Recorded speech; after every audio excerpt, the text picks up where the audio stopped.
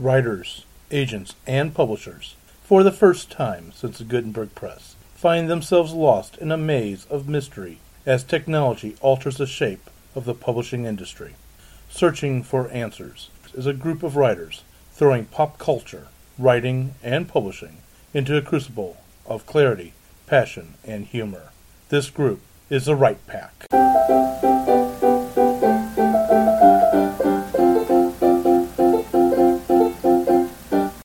I am David Allen Lucas, your host for Right Pack Radio. I am an author of science fiction, mystery, horror, and poetry. With me today is Fedora Amos. I write Victorian whodunits. I have out a book now, Jack the Ripper in St. Louis. It takes you back to 1897 St. Louis, a place where the real Jack the Ripper may have died in 1903. I'm Jennifer Stolzer. I write YA fantasy, and I illustrate children's books and anything else. I'm Matt McGraw. I'm an amateur prose writer mostly, although I did some screenwriting in college. Currently, I'm working on a book with Jennifer here called Patrick the Spider, a picture book. I'm Jamie Quakeover. I write middle grade and young adult science fiction and fantasy, and yes, I really am a rocket scientist. I'm Brad Cook, author, publisher of Blank Slate Press, and president of St. Louis Writers Guild. I'm Melanie Colaney. I write science fiction and fantasy, and for some reason I just started a cookbook, and I also have a day job working as a research scientist. Hi, I'm Kathleen Kayembe.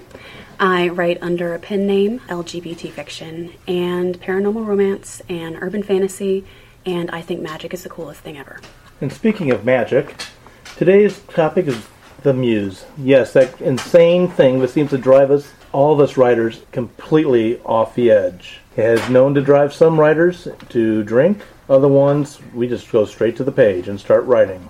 I don't know about anybody else here at the Right Pack, but I know when I get approached, hey, where do you get your ideas from? My real response, though I don't say it, is I have no clue where a lot of these things come from. In ancient days, the ancient Greeks and the ancient Romans believed that the Muse was actually an entity or a deity unto itself that talked to the artist. And over the centuries, that has changed. Where do you get your muses from? I was going to say, with relation to the Greeks and Romans, Elizabeth Gilbert has a TED Talk about creativity that will tell you more about the things that you just outlined. Excellent. Well, you know, Dave, when you said the word muse, I said to myself, I don't have a muse. Everything comes from the old being right up here. But then, I thought about it, and something told me, yeah, maybe you do have a muse somewhere.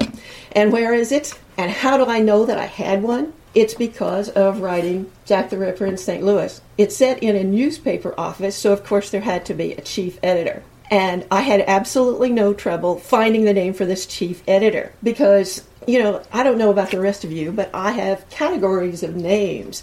And I try to find one that matches in meaning and sound. And I have a lot of trouble with that. It can take me days to think of a name. But this one came to me just like that. And it's Suetonius Ham. That came to you like it that? It did. Wow. Just like that. Suetonius. But, even though I had 2 years of high school Latin, I had no idea who Suetonius was. So I had to look him up.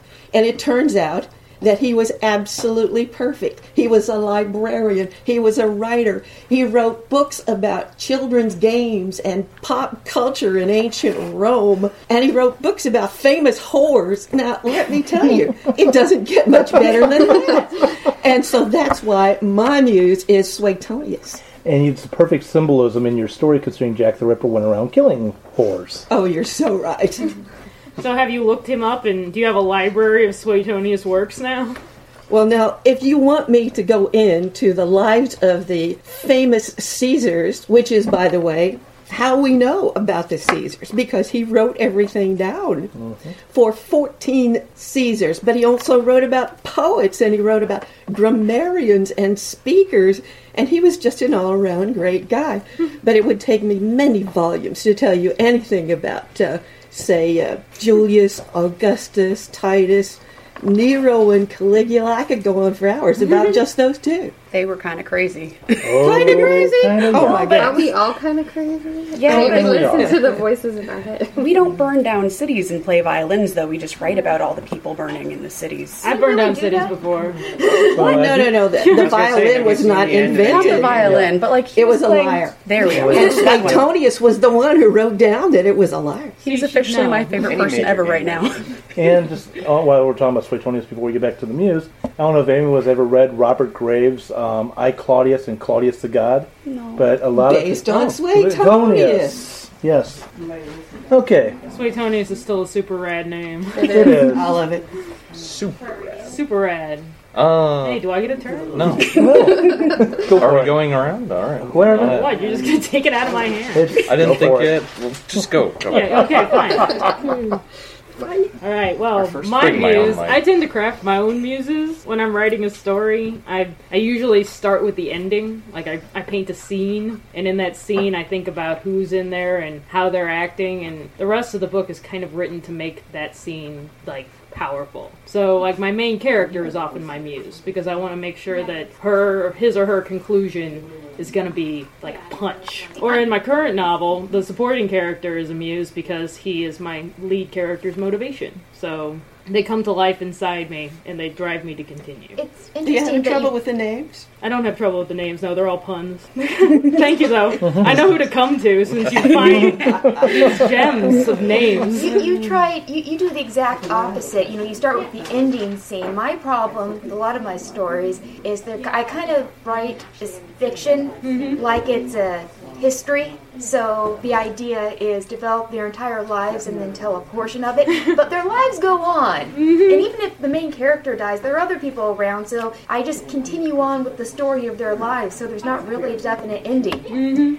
All right, well, I'm killing all the things and not on paper. On that note, it sounds like we're getting into writing strategies and our process. And I wanted to know if you guys are separating the muse from inspiration, because for me, often something will inspire me to start writing, but it won't necessarily be what keeps me writing later. It might be cut out entirely. Well, let me throw right in there. Thank you. You actually gave me a perfect segue to describe how my muse works. And the reason I did that is my muse, I figured out only the other day how this thing actually worked. And the only way to really explain it, I always thought, maybe I'm always trying to be too precise with what I'm doing and so forth. No. I've actually got two aspects. And if you've ever seen the movie What About Bob, you will understand how my muse works. And if you have not seen it, 1989, go look it up. Richard Dreyfuss and Bill Murray. Bill Murray is a character who has every psychosis possible. And Richard Dreyfuss is a psychologist who's going to be interviewed by Good Morning America. And he's very precise. He's got everything in order, clean house type thing. Well, the clean house type thing is me. And my muse turns out to be Bill Murray, who just jumps in there, starts wearing the guy's pajamas, sleeping, not sexually, but sleeping with the family. He invites himself. And we went Not there. sexually. We were gonna do that before. Yeah. but He doesn't- we don't have a Yeah. choice. Bob doesn't see people like that. Yeah, Bob doesn't see people like that. He keeps his pajamas on. Yeah, he keeps his pajamas on. And Richard Dreyfuss' character literally ties him up, puts, if I remember right, gasoline, and I think maybe even dynamite around him to knock the character off, and the explosion does not happen. I'm sorry, spoiler Spoiler alert. alert, jeez. But This is Bill not- Murray believes that he's been cured of all his psychosis by death therapy. This is the way my muse and I work. Complete insanity. Yeah, I would say that too, but in response to Kathleen's question, it all kind of comes at me like a Mack truck all at once. Because I write a lot of science fiction, I am constantly asking what if, and I'll just see something and then all of a sudden I'll go, well, what if this? And then the next thing I know, there's all these characters coming at me in my head, and, it doesn't matter where I am, all of a sudden I'm writing something and it just takes over my body, and it's like I got struck by an arrow. So that's why I named my muse Orion. Because You named your muse. I named my wow. muse. His That's name adorable. is Orion. He's a little pain in the butt sometimes. Is the galaxy on his belt? He does. Well, and I had to go to the science fiction end. I mean, constellations, you can't get more science than that. So She is a rocket scientist. Yes, Yeah. yes. So he shoots me with arrows, and oftentimes at the most inconvenient possible time, like when I'm driving, when I'm in the shower, any place you can't have a pencil or a computer. So yeah. Yeah. Actually- You tend to do that. I feel kind of a kinship with that, although how I think of it isn't quite as pretty. I always kind of likened it to like vomiting almost. Wow. Like how I look at it is, first I have to go around and I have to eat up like ideas from various areas that aren't necessarily connected. Okay. And I follow. you have to. I go around, eat them, and they go down, and they digest for a while, and they sort of turn to a nice little slurry mess together. And then suddenly, I'll just be sitting around with a blank page in front of me, just. Well, that's the good. That's the good ones. The worst is when it's like a dry That's the heat good one. kind of thing. Where it's like I'm trying to get it going, and it's just like, and it's not going. I'm getting that Mean Girls vibe over here, the whole word vomit thing. Yeah, No, the wait, little real word vomit. So it would be more like the vomitorium, I guess, would be the Roman thing. Okay. Okay. Well, Oh my I goodness. I see it as like an organic process, and so I try not to. Yeah, it's very natural. So should we call libraries vomitoriums now? Because that's Let's kind of not. what they Let's are. Not really. I think we want more kids to read. Is that why Alexandria burned down? Is No, that we why could that call- library went? I think it's they more called the accurate to say vomitorium, that didn't they? school is a vomitorium, because that's where the writing I was happens going to mostly. say, I don't know that Because, vomit it's burns, more but I'm like pretty the sure. library would be just a bucket of other people's vomit. Yes. There's no actual vomiting going on in the library. It's just where you store everybody else's. So it's more like what is It's it? a Like a toilet. septic tank. Well, except here's my question with that. Schools have now been classified as killing creativity. Yes. Mostly because they're doing tests that are being required by some MBA who's translated some law into some way. And it makes absolutely no sense. So the kids are vomiting back really what they're being tested on. So They're No, that's the vomiting problem. They're vomiting they're other given. people's vomit. They just get the Exactly. vomit right in, and then it goes I'm right gonna back be out. ill if we So let's get back to the Muse. Sorry, I did that. So, you, Matt, had said vomiting. I have heard it explained, I think, by Madeleine Lingle as stew. And, because a pre. No, vomit. it's just the vomit then. So. Yeah. there's a lot of I don't think you can percolation. keep So, down We're not track getting and- lunch and after not, this.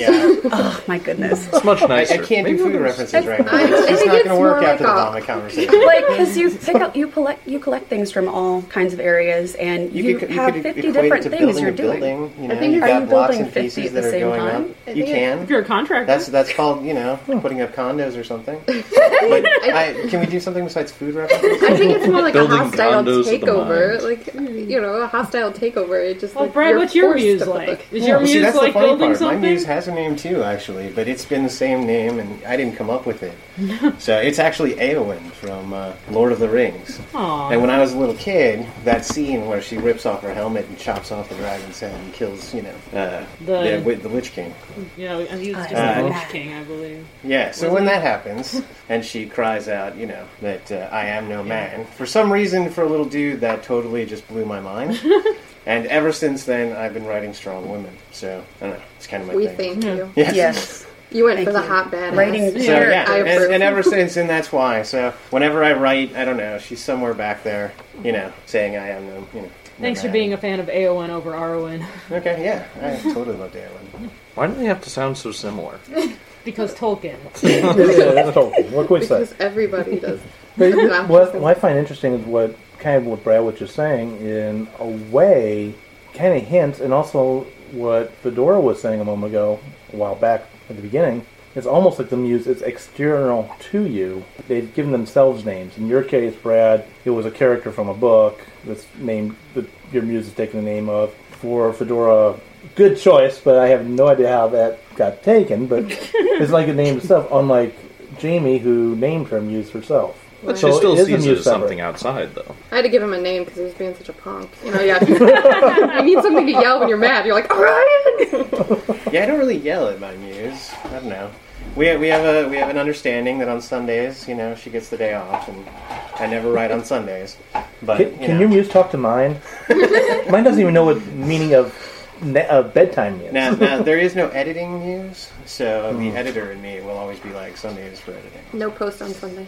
Well, I think editing's probably more of an analytical process, Mm-hmm. So you can't inspiration your way through it. That explains a lot. Yeah, my inner different critic processes. deserves the name before my muse does. That would explain why I 'Cause really he's the one like who's it. bossing me I'm around. pretty sure my inner critic is me. The critic and the muse have completely different jobs to me, because the muse's entire job is to play and be fearless about, letting you explore. Yes. And the critic is the one that's supposed to be like, okay, that was great. We need to pull back over here, and that's completely irrelevant. Great, this is done. So wait a minute. Do you consider your critic your editor then? Yes. Okay. Because I think an editor might be something different, at least for me. I have a problem. My muse goes away and hides a lot. But my editor, unless I just finished something, is usually there to show me what's wrong with something. But that's not necessarily the critic saying this is bad. I mean, part of editing is saying, oh, this would be so much better if it was rearranged and this happened first. And, oh, there's this new scene here that you should add in. And that's creative. That's not just... See, that's still my critic. Because that's my critic having a critical eye and looking at everything and very much identifying what needs to change and, knowing that. So that's kind of a process for me. It's not that the muse cannot say, oh, this would be cool over there instead. But... Well, somebody has to think of the new paragraph. Yeah. Well, for me, the critic is sometimes that evil voice in my head going to, like, you're not good enough. Yes. This sucks, make it better. But, the muse is always just there kind of going, do this, this will be cool, keep going. And then later you come back and you're like, yeah, this sucks. Yes, muses are very encouraging. The muse is the part that's alive, and then the critic's the one that's trying to bring it to the real world. Well, not mine. Okay. No. Suetonius, who's been dead for almost 2,000 years, is pretty lively sometimes. And if I'm a good girl and I get up in the morning and write like I'm supposed to, everything goes along pretty well. Is that every morning for you? It is every morning, except when I'm a bad girl. And then he kicks me in the slats and says, what are you doing, you lazy broad? Okay, on that note then. To that end, actually, I truly believe that if you show up every day, your muse is going to show up every day. That was what I was going to say. That's exactly, and that's totally what I believe. Can your muse have a talk with my muse? Because he does not show up every day, regardless of what I do. I have to, grab him and tie him to a chair or something. But My to muse do shows that... up. Go ahead. Oh, I was going to say, but to do that, you have to be there to grab him and tie him to the chair. So I was wondering what you guys thought about, waiting for inspiration to strike versus having a writing habit. Well, and tying my muse to a chair. Let's go back to death therapy reference before. Yes. But to be honest with you, with the writing discipline, I'm going to be the first one to tell you, yes, you've got to have a strong writing discipline, and it's a good idea to have a strong writing schedule. And I'm also the biggest breaker of that. Not that I used to be. Those who knew me long ago, I used to wake up at 4 o'clock in the morning, write until I had to go to work, write at lunchtime, write when I came home, unless I was actually doing something. But life has taken one hell of a turn for the last almost 10 years, and I've lost a lot of that discipline. I've had to be reobtaining it. So discipline's very important. My process in writing, if you ever go to my webpage, it talks about CYMK, which, by the way, thank you, Jen, for giving me that definition. It's the illustrator. It's the illustrator. What is CYMK? CYMK is characters and storyboarding. Then Y is the screenplay, which I'm just really doing mostly dialogue and with very little description, just enough to tell me what's happening. Then I really work on that for a long time. Then the M is the manuscript, and the K is the final book. And the reason why, and I've been developing this for the last almost 10 years, is outside of my writing life, my work and family aspects have really taken over a lot. And sadly, with my work, for example, I could start a novel in January, be working on it really hard for a few weeks, and then I'm not, because of everything I'm juggling, I can't touch it again until maybe September. So I've got 9 months to 10 months, depending on when in September this happens, or not to October, and I've lost what's going on. So I've got to be able to get the idea down real fast, not worry about the description so much, and then that way I can say, okay, I'm able to follow exactly what's happening here. I see what the characters really like, and I can go back and make sure things are really being character-driven and not plot-driven. So I went from being a pantser to a plotter, and it's been a painful transformation. I have a question. Do the rest of you have idea notebooks? Oh, yeah. I have an idea file, not necessarily a notebook. Well, a Yeah. notebook, whatever. Yeah. It's just a Word document. But Yeah. I have that, and I have draft emails. I have like 92 draft emails right now in my Gmail because that's where I just dump ideas, and then when I, after a while, I dump them into a Word document. I need to remember to do that because I do voice memos in the car because I hear writing while driving is not safe.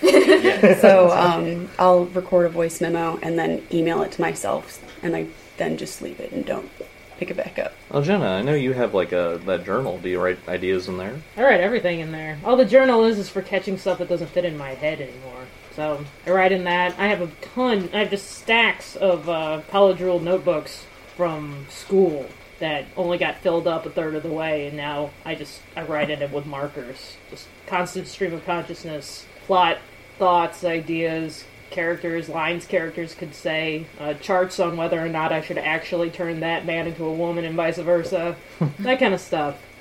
So I don't have, it's not like it's a book that's just for ideas, it's whatever is in arm's reach, so I make sure I always have something in arm's reach just in case I need it. I know somebody who does similar to what you do, Kathleen, except for she actually records entire manuscripts while she's driving. Wow. I couldn't do that.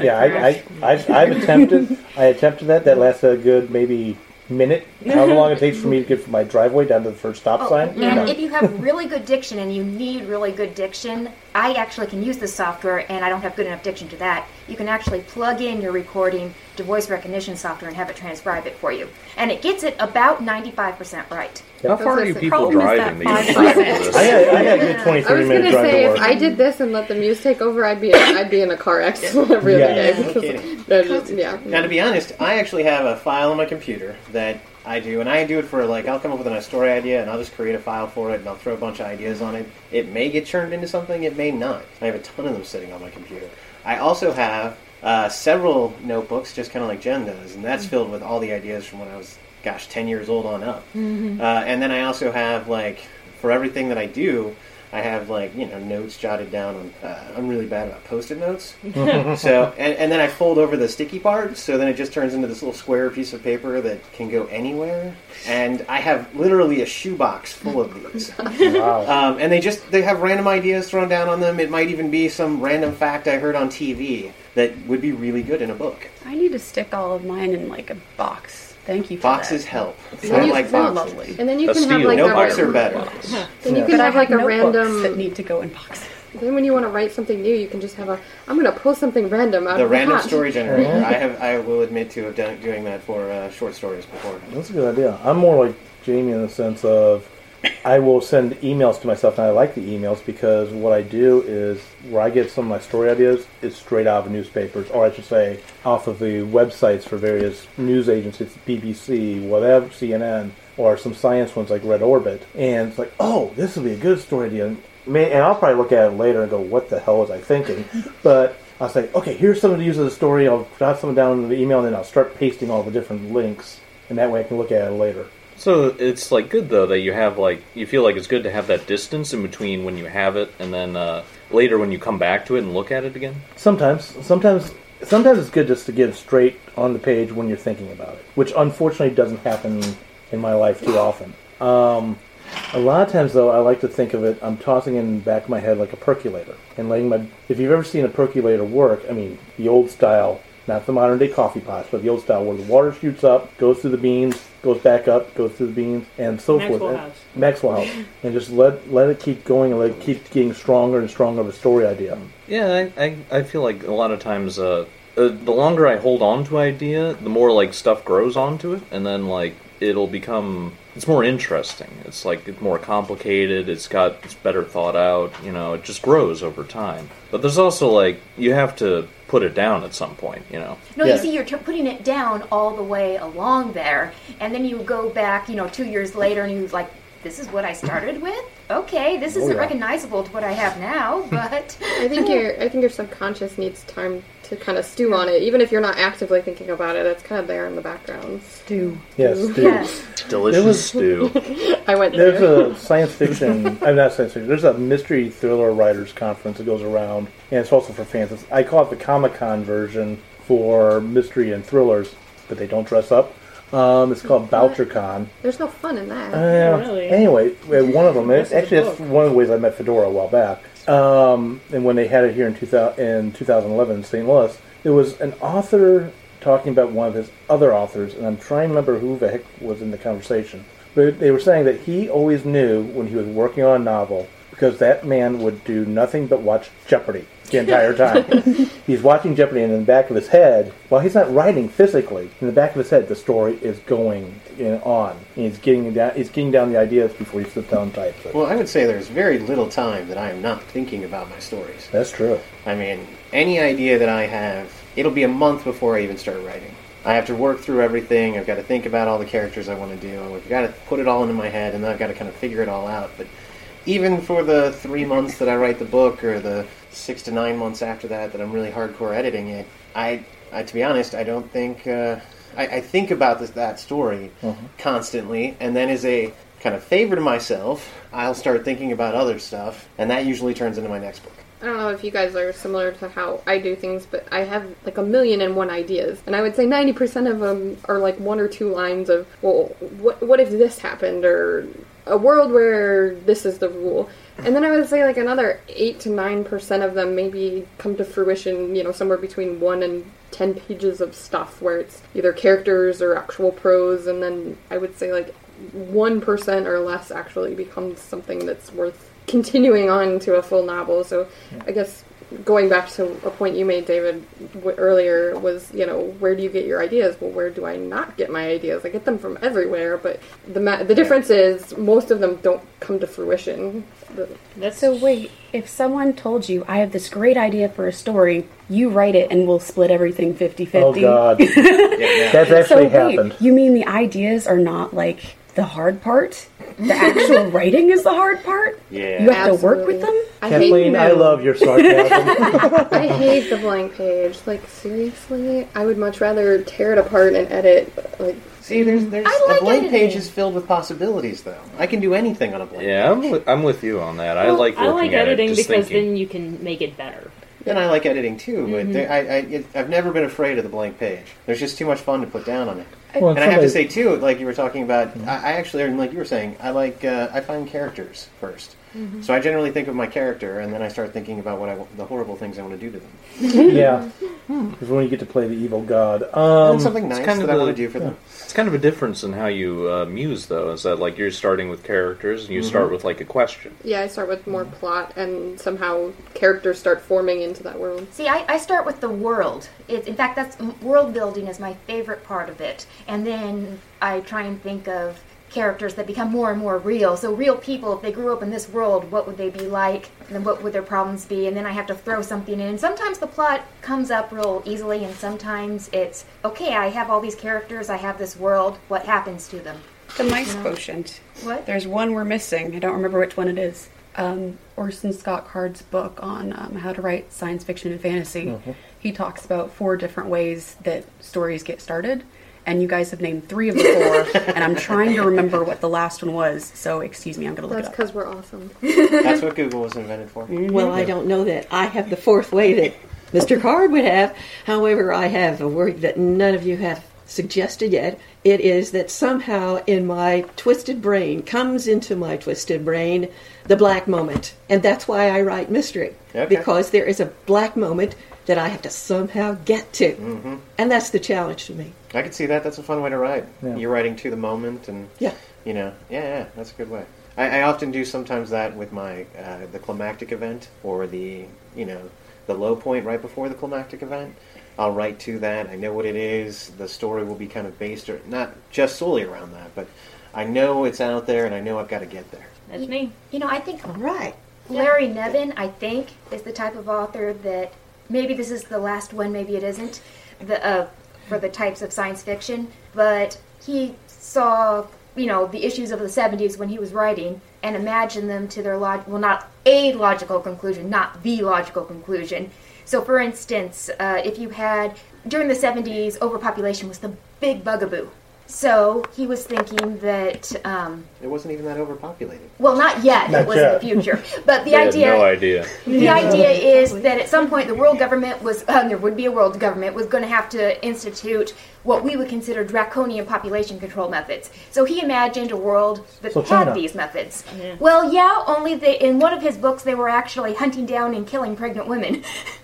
But point is, it wasn't necessarily even... Women can only carry like a few kids at a time at most. Well, no, but that's the idea. They didn't have, not fair. They didn't have a permit to have a kid. If they could have whole litters, though, then it would be okay. Well, clearly. I'm in favor of girls not dying. I'm more for the Darwinian method. If you're too stupid to figure it out, then you don't deserve to live. See, so you're more in favor of, like, death traps everywhere? 20 minutes of Idiocracy, that's not the way it works. So, unfortunately, the less brilliant people are going to reproducing is one of those carnal basic things that people do even without instruction. Well, yeah, I mean, there's cells all over the planet that don't even have brains, and they can reproduce. And all I'm going to say to this is, it's already happening. Hey, as a certain mime I've seen, I know Jamie saw as well, science fiction is for those, reality shows are for those who can't handle science fiction. Reality shows, enough said. And apparently we've now moved into conspiracy theory radio. We have kind of gone off topic here. About the mice quotient, you actually did, Fedora, hit the last one. Yes, the 4, milieu, or location, which was yours. Idea, character, and event. You just said event, so yay, all 4. Do we turn into Captain Planet now? No, we need heart and a consolation monkey first.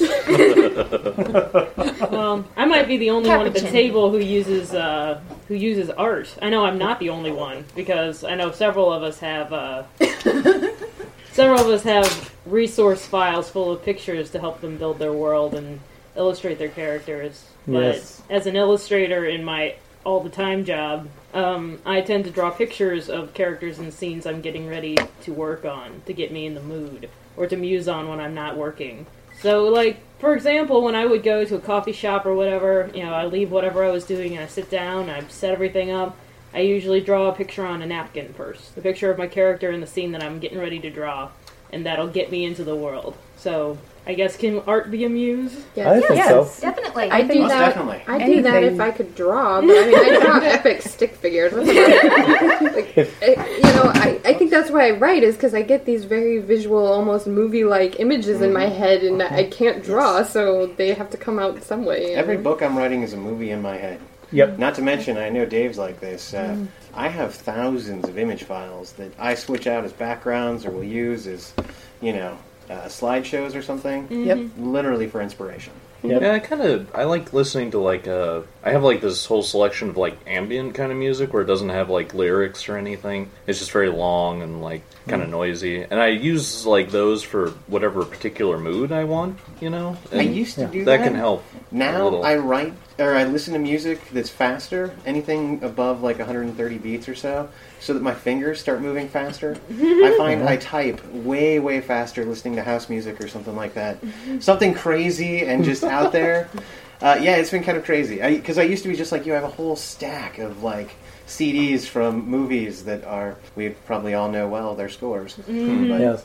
Actually, and like you, what I do is with my music, I listen to movie themes, or not movie themes, but movie soundtracks. But I even listen to soundtracks up for movies never made yet. Just throw out a couple of bands or groups real quick. 2 Steps from Hell, Immediate Music, Midnight Syndicate. Explosions in the Sky. There we go.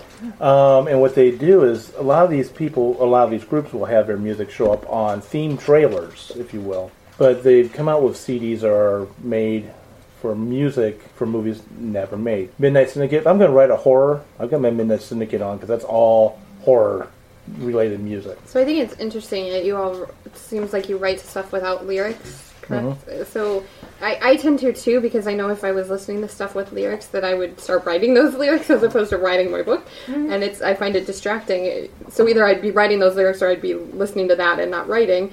But I think music with lyrics does also inspire me. You know, I'll be driving in a car and hear a song on the radio, and then all of a sudden I'm like, oh, that's this scene in my book. It's describing that, which is why I think a lot of authors post playlists, you know, what songs they listened to or what inspired them when they were writing, which I think is really fun to see, you know, what an author used as kind of as their muse almost when they were writing. And then you can go back and kind of see if you can figure out what scene or what part of the book fits with what piece of music that they picked. See, I listen to audiobooks that I've already listened to before. So it's the voices in the background. The soothing sound of a human voice. I guess so. These are all the white noises that everyone uses, it sounds like, when they're writing, so that they can tune things out that they're not trying to focus on, like, not the story. You know, And I think sometimes- that's kind of it. If the audiobook is there, if I lose my train of thought, I listen to the audiobook instead of my mind going off into a third story, you know, that I'm making up in my head. What is more perfect white noise than white noise? I mean, just the noise of the house creaking and traffic on the street outside. I can't abide to have music on because I get into it, I start dancing around and totally forget what I'm writing. My brain was built for distractibility. Yeah. I need something that I'm like, oh, I'm focused on this thing, so I don't have to pay attention to anything else. I also can't write in front of windows. Can never write in front of a window. I stare out the window too much. See, I can't write at home at all. There's no chance. And that's why you're at Caldy's all the That's time. why I go to a coffee fabulous shop. place. Yeah, Actually, I write multiple best, coffee shops. I write best Okay. in coffee shops and in airports. I actually Yes. write best at home. And on airplanes and trains. I actually write best at home, but I think it's because I live alone and I can, Yeah. other than my dog, I can control the noise factor. This is why I like writing best after midnight. Yeah, when I write at home, Distractions. when I attempt to write at home, since I take care of an elderly parent, half my brain is listening for them to say God knows what. And so my mind is really distracted in a bad way. Jamie, you had mentioned ideas in the car and lyrics and everything. And Jen, you had mentioned being inspired by art. And I think that brings me back to the whole inspiration versus the muse as something external. It seems like people's muses are changing, but I'm not sure if those are necessarily the muse because Jamie, yours is named. So, like, how does the inspiration work with the muse? And do you, like, I've heard some people have different ones. I think it comes hand in hand. I mean, I think, you know, you get the inspiration and then it just, I don't know, it kind of morphs into and becomes this one giant glob of junk that just kind of, like I said, it's like a hostile takeover. It just, it becomes this giant glob that is rooted in your brain and it just keeps expanding and, oh, now we're going to do this and now we're going to do this and, oh, you're going to Sounds write like this. a possible and, alien movie. You know, I think I need to show the muse I don't care about it sometimes. So the reason why I started the cookbook is because the fantasy novel wasn't going well. The reason why I started the fantasy novel is because I needed to take a break from the sci-fi novel. But the point is, when I started on the cooking book, then all of a sudden, I was back to writing the fantasy novel. Do you think part of that is because maybe your mind was too much in one direction and you needed to play more? I think I needed to give myself time to work things out in the back of my head. Now, this is the fantasy novel. I'm a plotter. I'm a serious plotter. Oh, I yeah. know what happens 100 years into the future in my stories, in general. That never stays true for me. Yeah, the trouble is, this fantasy book is supposed to be my attempt at seat of the pants, which, by the way, is failing. But it's more seat of the pants than anything I've ever done. But because of that, I think I am plotting in my head. So I think I need a break every so often so I can figure out what's supposed to be happening. And on a sidebar with that, then I think Jamie wants to say something real quick. One thing, okay, she shakes her head no. The one thing's off of the muse for a second. I'm going to sidebar to this for just a second. Oh my goodness. I know, amazing how that happens. Anyway, Weren't we on a side? How many sidebars are we on? I think you enough sidebars to fill up the entire ocean. But It's the anyway, muse's fault. They keep inspiring us to go off to the Exactly. side. exactly. For those of you listening, you could turn this into a drinking bar. Drinking game. Drinking game, yeah. Go to a bar and just turn a it bar. into a drinking Yeah, just drinking bar. But I know I can speak for a lot of us. We get approached by brand new writers and they say, I've written a book and I want to get it done. Well, I don't know about you guys, but I've gone through at least 10 to 12 practice novels, kind of like what Melanie was hinting at there, is, hey, this is one I'm going to write as a pantser. I've written about a good dozen practice ones before I even attempt to go out with a real one. I don't know. I don't want to be a jerk, but I had one novel that I think I was just playing with characters and symbolism and all kind, every possible thing that you could imagine when you're writing, and then, I never finished it, and then I kind of went out and started, and then I wrote a book and I finished it and started working on that. But I think I haven't played as much as you have, but in that respect, I think every time I sit down to write a book, the process is completely different. Yeah. The first novel I finished, very much to the outline. The second one I outlined, but it was like, what was supposed to happen in chapter 5 ended up happening in chapter 12, and what was supposed to happen in chapter 10 got moved forward to chapter 3, and it didn't want to bend to my will. So, and that's why now I do the storyboarding ideas, because I will go through the storyboard and then I will look back and go, okay, wait a minute, this is not how it's working, and move things around. It's easy to tear apart and put back together. Well, going back to what Kathleen was saying, in terms of inspiration versus the muse, okay, I can pull inspiration from anywhere, from a song, from art, from a bird flying across the sky. You never know. But the muse is what, when I sit down and I want to take all those ideas and I want to put them on the page, well, she's the one right there who's helping me do that. And so inspiration isn't coming when I sit in front of the page. The words might, or something like that. That's inspiring. But everything that inspired what I'm about to sit down and do, that could come from anywhere. But my muse is the one who's, actually getting the fingers going. The funnel through which everything goes. Exactly. And going back to the music statement earlier, sometimes I'm listening to the music not to get inspiration or for white noise, but sometimes it's like tossing on a aerobics tape, saying to my muse, get your butt in gear. Well, I think that's why, at least when I sit down to write, I sit down and I look at what I wrote the time before, and I think that puts me back in the scene and brings the muse back to the forefront, and it helps everything just gel and flow as I go into. So, tying up with muse then, what really do we even know what a muse is, or what our muse is out of all this? Because obviously no one writer has the same thing muse. I don't know what it is. Is it something out there in the greater universe? Is the greater universe? Is it stars singing, in their wavelengths that I just happen to pick up and call a muse? It's the voices in your head, but you're not crazy. Yeah, exactly. Yeah. They're the voice in my head, but, Yeah, I don't believe that it's a Grecian god that's shanghaiing my brain and making me do things. No.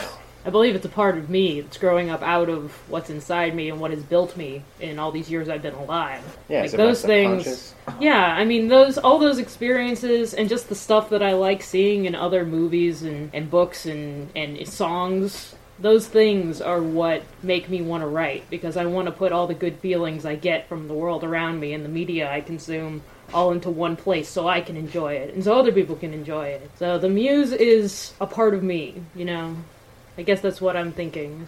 We talk about it. Mm-hmm. Talk about it being words for you that you then call a muse. Well, it's almost even deeper than that. Subconscious. Mm-hmm. If you're, it's like it's in your soul. It's part of the Play-Doh that makes you up. It's in your soul. It's in your head. It's in your emotions. It's in so many different pieces of you. Well, it is pieces of you, but I'm curious about how much we externalize, going back to the Greeks and the Romans, and how they saw the muse as something outside of themselves, through which, the muse was outside of themselves and would use them as a conduit to tell whatever story it was. Well, does it help to externalize for you guys, or? Yeah, I kind of liked looking at it that way, just because it makes the stories and ideas that come to you feel a little more sacred. I think how we approach it, how we tend to approach it as writing people is analytically, and we tend to look at the mechanics and all that, but that's not how people read it. How people read it is holistically. And I think it helps to kind of keep that perspective of the idea of the story as a sacred whole, as some kind of soul to it. So you don't mess with it too much, with the analysis, with the reason. See, I don't like the idea of considering writing sacred, because you're not supposed to, tear up and rewrite sacred works here. Oh, yeah, but, just to keep the heart of it. That, you're trying to get the sacred idea to be more accurate to what it should be, though. Getting a new stone and starting again. I think I'm going to let Fedora bring us to an end, then I'm going to make one statement that I think takes what you guys are saying and apply it. Well, I would just like to say that writing is an act of supreme arrogance. we have insanity. the idea that we can write something that other people would not only want to read, but would somehow benefit from or enjoy. That is an act of supreme arrogance. And for me, I think the Muse gives me permission to be arrogant. I like that. I like that idea. Gives you permission to have a voice. Going back with what Matt was kind of indicating, and we've all said this, you've got the mechanics of writing, and you've got the Muse. I can sit down, as all of us can, and take a bunch of students and say, this is how you put together a story. We can teach the mechanics of the storytelling, but it's that organic aspect of the Muse that's within inside of us that actually breathes the life of the story into it. And with that, I'm going to close our first episode of The Write Pack. Yay! Come back next week as we continue more talks on writing. Theme songs for Write Pack Radio were written and performed by Meredith Tate. All copyrights remain with her. Write Pack Radio would like to thank STL Books for allowing us to record in their office. STL Books is a online bookstore specializing in new and used high-quality literature, children's books, and books written by or about St. Louis. Please visit them online at www.stlbooks.com or find their store on the Amazon.com website.